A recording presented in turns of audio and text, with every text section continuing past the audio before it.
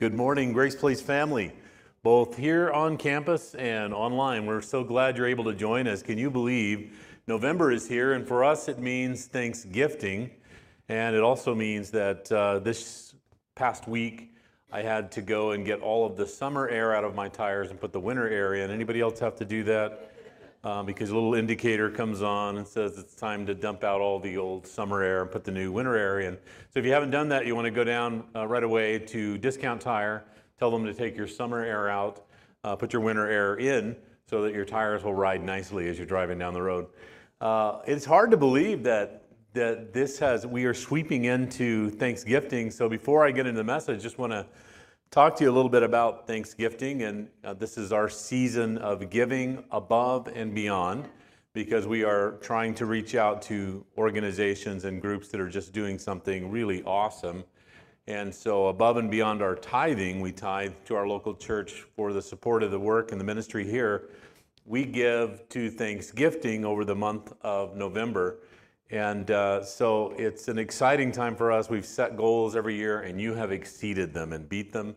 And so last year we had set a goal at $10,000 for outside giving. You gave over $11,500, which meant you sent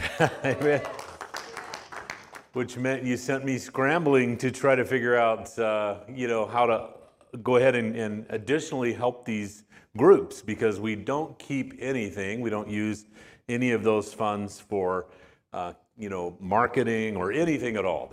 Everything you give to us, we send right to those ministries. So what wound up happening last year was we had a Native American reservation. We sent a soundboard to Leslie Bell, pastors there, for her choir, children's choir, and to help them. And so we were able to send that board to them. But when you got the additional funds, I said, how are you on your microphones? She goes, well, I could really use a lavalier mic, a preaching mic. I have to hold a mic. And we said, oh, we can take care of that. So you had given additional funds. We gave her that for our Feed the People. We were able to give them more funds. And so they are serving here in Austin underneath the bridge. And they go out and provide food and clothing and all kinds of great things. Not only were we able to give them additional funds, but the youth group and some of you who are here had participated in giving these little packets that had all kinds of neat stuff for them to help them out. And so it was just neat to be able to be a part of that. What was the third thing we could? The guitar class, that's right. We were able to up what we did for the guitar class. I just was in their reunion celebration. In 10 years that we have been on the property here, this is a free class, 6-week course. We teach people to play guitar. Over 4,000 people have come through these doors to take that class. Isn't that great? And the greatest thing about that is over 4,000 people have heard the testimony of Brian Pylan about how he came to Jesus Christ and gave his life. So we are, again this year, we are bringing in Feed the People. We're gonna work with them. We have a Native American reservation that we are participating in. It's a different one who has a similar kind of need for sound systems. These things age and age out, and so that's kind of happened to them. And so we're excited about that, and we're encouraging you. You can go online, you can give through if you're here present, tithing envelopes. You can just mark the portion of your gift that's going towards Thanksgiving, and we will put that where it goes. But we're excited that this season is here, and we're thankful for all that God has done. And I really think that the value of going through Thanksgiving more than anything else is that we turn our gratitude towards God, and we take a whole month to focus on how much we appreciate all He has given already. It's easy for us to get focused on what we don't have. That's what the enemy loves to do. It's easy for us to get focused on our own problems and issues of our life because they're right in front of us. And the crises and the worries we'll talk about this morning that seem to consume our life and our time and our energy and our resources. But this month, we are going to say, thank you, God, for all you have done, and we trust you that whatever we're facing, you're going to bring us through. Amen? You have your Bibles, Matthew chapter 6. is our focus today, Matthew chapter 6, beginning at verse 31. And what we're going to be talking about all month long is first, putting God first in our life. But the initial message here is that the competition for first in our lives is incredible, isn't it? We are constantly engaged in different kinds of things that are competing for our first. They want the first of our attention, the first of our resources, first of the month. There are bills to pay. First. They're always competing for our time and our attention and our resources and our energies. And so we're going to talk about what God has to say about that. Here we are in Matthew chapter 6, beginning at verse 31. Therefore, do not worry, saying, what shall we eat? Or what shall we drink? Or what shall we wear? For after all these things the Gentiles seek. For your heavenly Father knows that you need all these things. But seek first the kingdom of God and his righteousness, and all these things will be added to you. I was interested in a recent article that was published. It's a work that was published in a medical journal on worry and what that does in our daily lives. And they took a group and they walked them through this process of journaling their worries and paying particular attention to how much time was focused, energy was focused, resources were focused on worries. So here are some of the stats on that, okay? On average, 91.39% of participant worries did not come true. Isn't that good news? 91.39% of the worries didn't come true. And in a pandemic season, that's good news, right? Yeah. Only 8.61% of the worries did come true. And for the participants, about 1 out of 4, every 4 participants, none of their worries came true at all. 0. So that was incredible news. It's also worth noting that few of the worries did come true, and among those that did, participants rated about a third of them as having turned out better than they expected. So among those worries that actually did come true, the participants said they came out much better than they had actually expected them to. And yet, for all of that, we find in our lives and in the lives of those around us that worry consumes us. It consumes our time, it consumes our energy, and it consumes our focus. And this particular research found that to be true as well. And what they found out was an average participants found that worrying took about 25.88% each day of their thinking time. So a quarter of their thinking time was spent or around their worries, their concerns, their fears.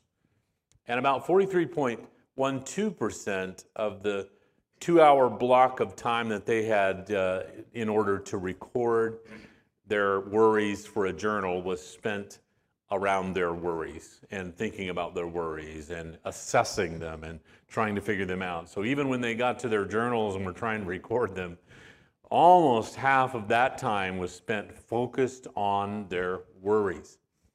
And perhaps, and more importantly, worrying had a significant emotional cost on the participants of this study. During their early part of their treatment, participants reported that the average distress rating was about 4.51 out of 7. So they had a moderate to high level of distress centered around the things that they were worrying about. Worry was taking a tremendous toll on each one of these lives. And it's true of all of us that worry consumes so much time, so much energy, and so much of our resources. Corrie ten Boom wrote this, and I thought it was fitting for today. Worry does not empty tomorrow of its sorrow. It empties today of its strength. It does not empty tomorrow of its sorrow. but it empties today of its strength. In large and in small ways, worry indicates what we have prioritized or placed first in our life. I once preached a message back when we were in Phoenix called The Tyranny of the Urgent. I was talking about how that we carry around kind of a portfolio with us of things that have clamored for our attention. And they are getting our focus, our energy, our time, our worry, because they are just urgent kinds of things. They're the plumbing problems and the mechanical problems and the fears at work and all of the distresses that are centered around the things that we want life to be, and yet life has not been working out that way. And so energies and resource and time are being plowed into these kinds of things, and they are indicating that they are rising in our lives to a priority level, and they are moving up in our life into a first position. And what we put first in our life really does matter. Each day is filled with more and more competition for our time and for our attention. There are all kinds of things that are competing to zero in our attention and our focus on a day-by-day basis. And they are competing for our attention versus God. And they are putting God in competition for our attention and our focus. Little decisions that we make every day can make a huge impact on what becomes first in our life. What most worries us gets most of our attention, gets most of our time, gets most of our resources. It competes for the best of us and leaves God the rest of us, right? Let's say that together because we have it up here. It competes for the best of us and leaves God the rest of us. I should read it, shouldn't I? Let's do it again together. It competes for the best of us, while God often gets just the rest. Amen. We leave behind just the rest of us for God. And it's really a sad picture, isn't it? It's so sad that we are bringing to God not our best. It's an accusation that came about me early in our marriage relationship. I was giving a lot of energy and time and focus to my career field. And I was having meetings stacked on top of meetings, one right after another. And so by the time I got home late in the evening and I left early in the morning, I was a cranky, not so compassionate, loving, gentle person. I was frustrated by things that had happened in the course of my day, concerned about things that I had heard. Worries had risen to a particular level in my life over my church and over things that are going on. There's probably nothing except being a stockbroker that's quite like being the pastor of a church. You know, you can hit the lottery on one day and it spikes and things are going great. And that's what happens for pastors sometimes on Sunday. Oh, we had the greatest service in the world. And then 2 or 3 phone calls after the service, it's like, my church is about to split. And people are going a different direction. Teachers quit classes, and people say they're mad at someone else, or they thought you preached about them, and so on and so forth. And so I was not bringing the best of myself home, and my wife challenged me with it. Why does the church get the best of you, and we get the worst? Oh, man, it hit me so hard. And I started thinking about that in respect to what we're talking about today. Why does our worries and concerns get the best of us? And God gets the rest of us, what's left, what's behind. In terms of our worship, it's not pure, it's not the first that we are offering to God. It is way behind what we are offering God, our leftovers. We do it in so many ways. We do it in terms of our giving. We give to God not what He asks of us to give, the first fruits of our in terms of our offerings to Him and our gifts to Him, but we bring Him the leftovers at the end of the month when something is balanced out and we've checked off every box and paid the bills that we want to pay and done the things that we want to do. We bring that to God. God doesn't get the best of us in terms of service. We serve when we're compelled to or we're asked to. We're not generally running to ask, how can I help or what can I do? but we are just sitting back and waiting. And if we have a little extra time, if the day is free, if things aren't, weighing heavy on us, then maybe we'll go. And even when we do that, sometimes we're not offering the very best of ourselves. We're not the very best teacher we could be. We're not the very best media team member we could be. We're not the very best worship member we could be. We're not the very best greeter we could be. We're not the very best helper we could be, right? Yeah. God gets the rest of us. The passage that we read a moment ago contains this sentence that's so vitally important for us to understand. For your heavenly Father knows that you need all these things. When you turn to your neighbor and say that to them. For your heavenly Father knows that you need all these things. One more time, say it to him. For your heavenly Father knows that you need all these things. Worry is exactly where the enemy would like to keep the children of God. Living in fear of the future cheats you out of the joy of living today, out of the joy of experiencing this moment today. A precious moment tugs at our hearts like a child might be tugging at our sleeve. And too often we miss that moment because we're so concerned with ourselves, with something else that's going on in our lives that likely will not happen, but we have given so much energy, so much resources, so much time to it. And the Bible has a word for what our worries are doing in our life. And that word is the word idolatry. Our worries are developing and molding and sculpting idols that we will give our time and our talent and our resources to. I thought back about from ancient times, and what struck me this week, or what I was thinking about, I don't know if any of you have seen the movie Apocalypto, and it's really an epic film, and it's set back in an ancient time. And it's when these tribes were gathered together, and they would go out and bring in, I think it's the Aztec, was the Aztec or the, they would bring in slaves, and they were sacrificing them in the movie because there was no rain. There was only sun bleaching the earth, and there hadn't been rain for many days, and so they were thinking to themselves, there's a God that's unhappy with us, and so we need to sacrifice this God. And you can see how idolatry will play out in our lives, that as you watch this film and you see, I would never do that, but in many ways we are sacrificing to these gods that are causing us to worry and to fear about something that is on the horizon that may happen or may not happen. And here they were so fearful and afraid of no rain, and they were sacrificing one after another of lives to this God who didn't exist. They had raised up as an idol that was supposedly going to rescue them if he's satiated with enough blood from humanity. What is first in your life really matters.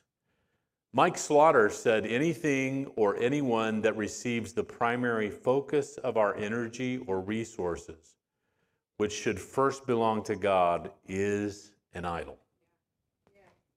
Is an idol. So it can be a person.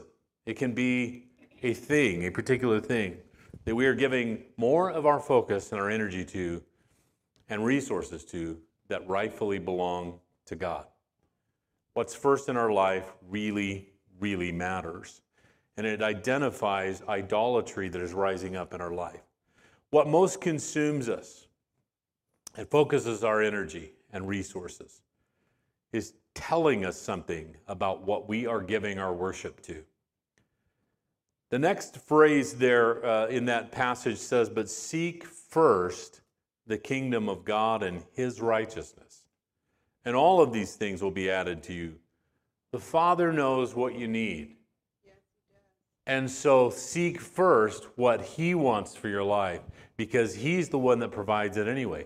He's the one that brings rain when rain is necessary. He's the one that fills our hearts with joy, with peace, with contentment. He's the one that fills our home with children, with laughter. He's the one that fills our lives with love. Focus your attention where your attention belongs. First are important to God. Remember that the first commandment that was given in Exodus chapter 20, verse 3 was, "You shall have no other gods before me." God will not compete with you for first place, with your worries and with your concerns. He's not in competition with false gods and idols. He alone is God, and He wants your best. We become like who we worship, is why God wants us to focus on Him and give our time and our energy most to Him. The Bible says in Psalms chapter 135, 15 through 18, "The idols of the nations are silver and gold made by human hands." Listen to this. "They have mouths that cannot speak, eyes but cannot see. They have ears but cannot hear, nor is there breath in their mouths." Read this last line with me. "Those who make them will be like them, and so will all who trust in them." Those who make them will be like them. And I want you to think right now about your greatest fears and your worries that are developing into idolatry in your life, and think about, is that really what I want to be like? Do I really want to be like that? Think about those that you may be looking at and doing comparison tests and saying, that's really the life that I would want, or that's what I would like, and yet you have not truly evaluated what is going on in that home and what really life is like. Is that really what you want, or do you want God's very best for your life? Idols never deliver what we think they are promising to deliver to our lives. In fact, if you get through a particular worry and that season passes, then that worry does not disappear. It shows up again, doesn't it? Over and over and over in your life. How many of you have been fearful about your job or a particular lead person at work that oversees your work, or a direct report, more than once in your life? Yeah. How many of you have been concerned about finances more than once in your life? How many of you have been concerned about, taking care of your family and providing for your family more than once in your life? How many of you have been concerned about having an automobile that will drive you back and forth to where you need to go more than once in your life, right? So these things don't ever give you what they promise they'll give you, which is, in our sense, we say, if we just get through this, we're never going to have to face it again. We're going to be blessed, and we're going to be taken care of, and it's all going to be good, right? We had a brand new car one time that we were so happy to have, and we were thinking that this has solved some problems. We were having some car trouble before the previous automobile. This new car will solve a problem. I drove Michelle to work in this brand new car. I dropped her off at work, and I started to drive down the exit, and as I am getting ready to exit, I see my tire going past me and rolling down on a brand new vehicle. I was like, you didn't live up to your standards. You did not provide for me like I thought you would, right? Only God comes through for us and provides. We must be able to identify and eliminate everything that's competing for attention with God in our life. You cannot worship the gift at the expense of the giver. We have to be able to identify these things, and the important reason is that by identifying this, we're going to see the idolatry that's trying to rise up in our lives, and we're going to be able to put it in check and put God first by trusting Him. You experience life differently when you make Christ your life priority. You see, Jesus is not a category in your priorities. He is the priority. Yes, He is the way you see life and the way you make decisions about things that will be categorized in your life. He is not just a category. Well, I need to make sure that, while I'm making this list, that Jesus is on the list. No, Jesus is the list, right? He's the center of everything. Amen. Life is about him. It's not about us, about our cares, about the situations that are going on. He knows what you need. Amen. And he says, seek me first. Take a moment to assess what has worried you most recently. Don't raise your hand, but think through this.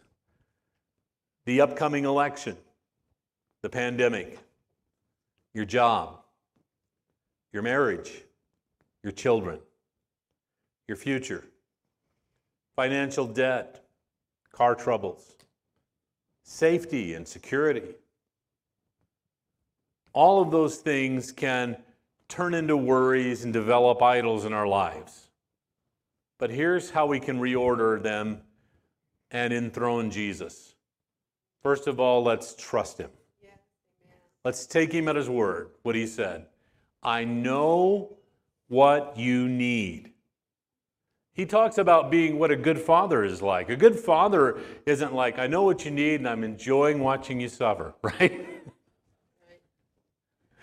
A good father is like, I was thinking about myself, and even as a grandfather, as a papa, it kicks me into super mode speed when there's a need that arises with one of our grandkids. And it did the same thing when it was our children. I'm just running around and while all the time they're crying, I'm trying to fix it. Now, I can't calm them while they're crying and tell them, like, look at me. I'm really working hard to get the thing that you need to calm you down, right? I mean, they're not going to understand it. They have no idea. God's ways are higher than our ways. And so we don't understand that we've scrambled heaven with a particular need and it's all being met and God's got this angel doing that and he's doing this and different things are going on and he's not taking the time to just explain to us while we're going, wah, But God loves us, and he's moving around quickly, trying to secure and meet our needs. And the greatest thing about it is that he's been into your tomorrow already.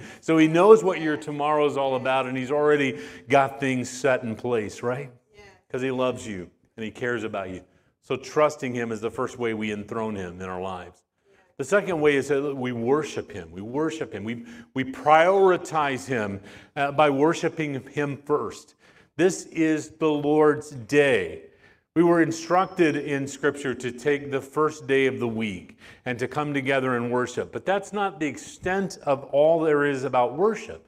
Our daily time to worship him and give him glory and to praise him and to thank him for everything that we have. It sets, our affections on things above, as it says in Colossians, and not on things on the earth. When I worship him, I'm starting to see the problems and the circumstances from a different perspective. I have a great big God, and I have really little bitty problems in the light of a great big God. And so it begins to set things in kind of a priority. The third one is express your thanksgiving to him. There was a song that we used to sing, a hymn that we sang when I was little. It was Count Your Blessings, Name Them One by One. Count your blessings, see what God has done. Count your blessings, name them one by one. Count your many blessings, see what God has done. When we take time to be grateful and have gratitude, we have so much to be thankful for. I count my blessings every time I have encounters like we had this weekend with all of our children at home and the grandchildren around us. And I'm counting my blessings and thinking about how good God has been to me. How great God has been to me. It helps me not to think about what, the enemy would like me to think about, what I don't have, what I might not have experienced, where I might not have gone. Had a dream since I was probably in my early 30s about going to the Galapagos Islands. Would love to do that, But if that doesn't happen before I go home, I'm sure I won't be disappointed when I get to heaven. Right? And there's probably going to be another opportunity for me to visit. There's going to be a new heaven and a new earth. And I would love to see that. That would be incredible. But I don't think about what I haven't done or where I haven't gone or what I haven't experienced. I focus my mind on the greatness of God and what he has supplied and what he's given. He's given me a beautiful, faithful, wonderful wife who takes better care of me than I have a right to be, taken care of. I earn nothing, and she gives it anyway. It's incredible what God has given us. Just the breath of life, the beauty of the world as we go out. I love art. I love looking at art, and I get lost sometimes when we get the chance to go to art galleries and just get lost in a painting, and I'll count things in the painting, how many steeples are in this painting, or, how many steps, and picture myself there and just get lost in it. I'm amazed by people who have that gift, to bring to life something that we have seen, the beauty around us. And I'm so grateful for every opportunity to do that. Are we expressing our gratitude and thanksgiving to God on a regular basis? And lastly, follow him. Follow him. That's obedience. That's being a follower. We talk about here a lot about the difference between being a fan of Jesus and being a follower of Jesus. Just this morning, we revisited that. Jamie and I were having a conversation that it involved, the holiday past, Halloween, how Christians view Halloween. Won't go into that. You can read about it. I wrote a blog on it that you can look up if you want to look it up and see where I am at on that position. But what we were ultimately getting back down to is a lot of people identify themselves as Christians. And they wear that label, like we wear the label of being Americans because we're born in America. And yet there is no, there's those two things both involve more than just being born somewhere, right? More than just going to church, and more than, if you're truly American, you believe in the value of America. You believe in the things that have been held precious. You believe in the Constitution and the Bill of Rights, and you believe all of that. If you're really an American citizen, if you really have bought into that, and that's who you are, and you identify as that, you buy into all of that. You believe it. And the same is true with being a Christian. It's not just knowing about the Bible. It's not just going to church. It's not singing worship songs. It's not having the little fluttery things that go on inside of your heart. We had two young ladies who were from the Mormon community that came to our house a couple of years ago as a new Mormon temple was being built here in Round Rock, and they wanted to invite us to become Mormons. We always invite them in. Come on, let's go, We love the Jehovah's Witness. We love the Mormons. Come on in. And we were talking to them, and one of the things that they will tell you that is a part of their converting to Mormonism is they feel this burning within their bosom, they call it. It's a burning within their bosom. And what it is very real for all of us. All of us have had those moments of burning within us. It was the two men on the road to Emmaus. Did not our hearts burn within us as he spake to us along the way? But what happens after that encounter is the most important thing, not that. Because that happens, I think, to every person on the planet in one way or another. Not necessarily maybe a God encounter, but a burning inside of you for a romantic situation, or a burning inside of you for a job, or a calling, or a passion. But what happens is the transformation of true repentance leads to following Jesus Christ. Yeah. It does not lead to your continued living your life out in the best way that you think, your thoughts and your ideas. But when we talk about being a follower of Jesus, we're talking about somebody that's prioritizing obeying God on a daily basis, seeing every decision in the worldview through the lens of that relationship with God through Jesus Christ. Amen? And so you can have that burning, you can have that emotional thing that goes on. But if it doesn't lead to you making the steps towards repentance and and surrendering your life to Him and making Him Lord and leader over your life and living that out on a daily basis, then you are just a fan of Jesus and you are not a follower of Jesus. Everything that we have that we have in our lives has come from God. He created the heavens and the earth, and He made us, and He breathed the very breath of life into our lungs. He gave each of us time, treasure, and talents to use while we're living on the earth. And He intends for those things to be dedicated to Him and His purpose, His mission for life. You're wondering why you're not fulfilled in the sense of you're living out in your passions and your desires and your dreams, the things that were built into your DNA by God, and yet there's no fulfillment. It's often because we're not living them out for His glory.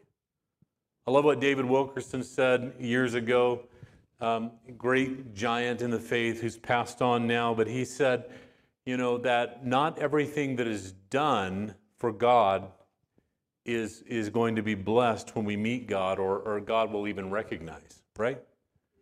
What? Not everything that's done for God will be blessed. All this goodness that I did, I gave to the poor, I helped people out, I was nice to that person, I could have been mean to them, I gave this person a job, I was a good father, I was a good husband, I was whatever, I did these things that I should have done. There was more good in my life than there was bad in my life, and I've weighed this out.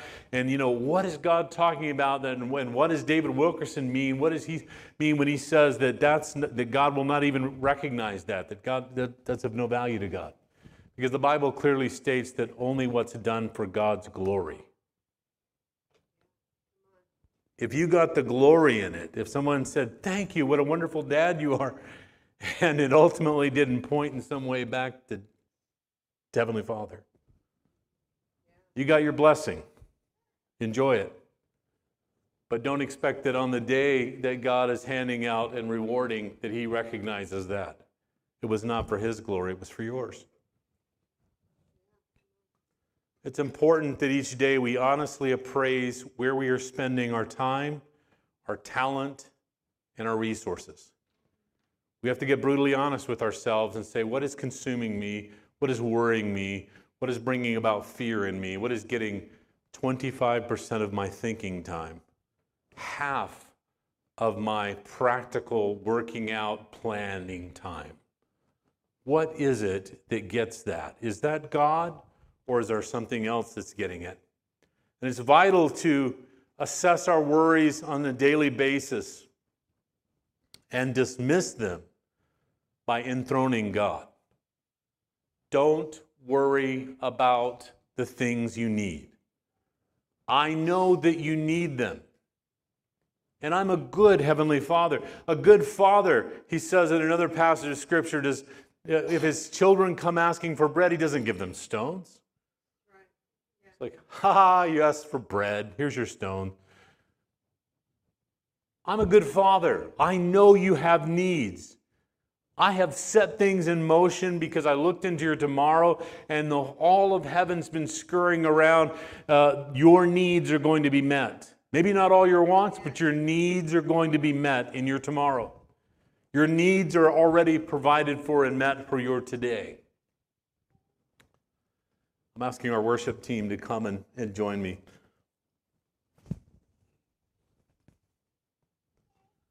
Ultimately, we have to land the plane with this. Worry is worthless. Jesus is priceless. Right. Yeah.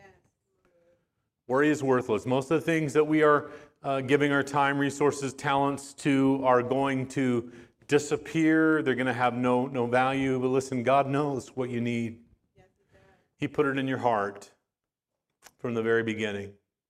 I know there are people that are sitting here this morning who there are things that you're wondering if God has forgotten that you feel you want, you need in your life.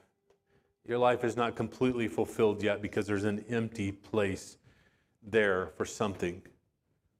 And you're saying, I don't understand why I'm seeing it happen for other people, but it's not happening for me. And a lot of our attention and time and worry has been put into trying to assess and figure out. And God's saying, I know what you have need of. And I'm encouraging you to prioritize me first in your life. Seek me first. Yeah. Because nothing will ever fill that place like I can fill that place.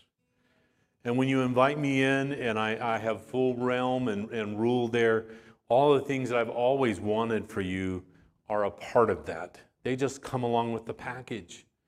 What blocks them is when you have idols of worship and worry that are set up in front that I can't get in and bring the gifts and the blessings and the things that I so desire for your life. Worry is worthless. Jesus is priceless. He's priceless. I'm going to ask you to stand with me.